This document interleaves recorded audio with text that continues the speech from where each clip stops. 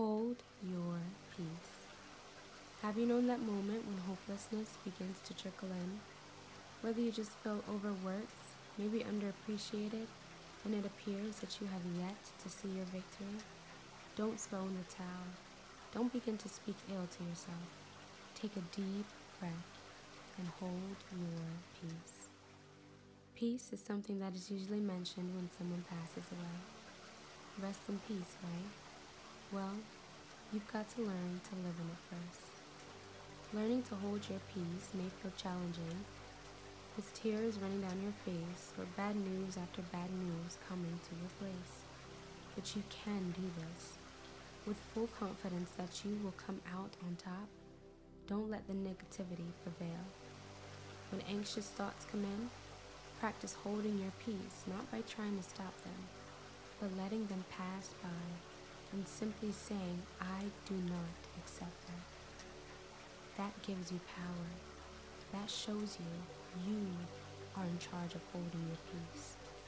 What you reject will be rejected, and what you accept will continue to flow. What is flowing in your mind right now? You must take a stand in your mind and say no more to the things that come to steal your peace. You may even allow yourself to cry. That's good. But instead of stopping there, think of a better ideal situation instead of the one that seems to haunt you or makes your mind feel sick and vacant. Holding your peace is for your own benefit. It teaches you that the storm may still be raging, but you have access to a peace that is simply amazing. When the children of Israel were at the Red Sea, a place that could have swallowed them up, many were afraid.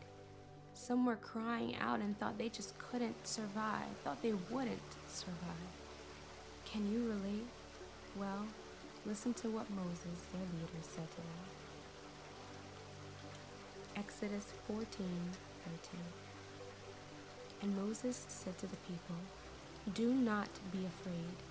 Stand still and see the salvation of the Lord, which he will accomplish for you today. For the Egyptians whom you see today, you shall see again no more forever. The Lord will fight for you, and you shall hold your peace. Your Egyptians could be anything. A bad doctor's report, a broken relationship, a missed opportunity, a yet again anxiety attack, even battling depression. But know this, no opportunity that you missed will not come back around if it's for you. And if you hold your peace, the idea that all must go right, it will happen. All you must do during the storm is not quit. Then you will see success and victory, the one you've been waiting for. Even if your desired outcome is yet to come, know that peace can be your portion even in the grief. Don't let anxiety have the last say, or a tough financial season make you think that it will always be this rough. Stand firm, hold your head up, and your peace is not to be played with. Your peace is not up for grabs, it is yours to hold. To know that no matter how big the mountain is, you possess the power to command it to move. And if you don't see it move right away, speak to it again, because there is power in persistence. Don't give up because something doesn't work the first try. Success may seem overnight, but real greatness may require a fight. But the best part, your role in the fight is to stand firm, and you don't have to fight alone. You have a God that will defend you, a God that will vindicate you, a God that is eager to deliver you out of the hand of evil, out of the hand of your enemies. But you must hold your peace. You must know it's your right to hold your peace. And carefully, like it's a newborn baby. Whatever relationships take from your peace, distance yourself from them.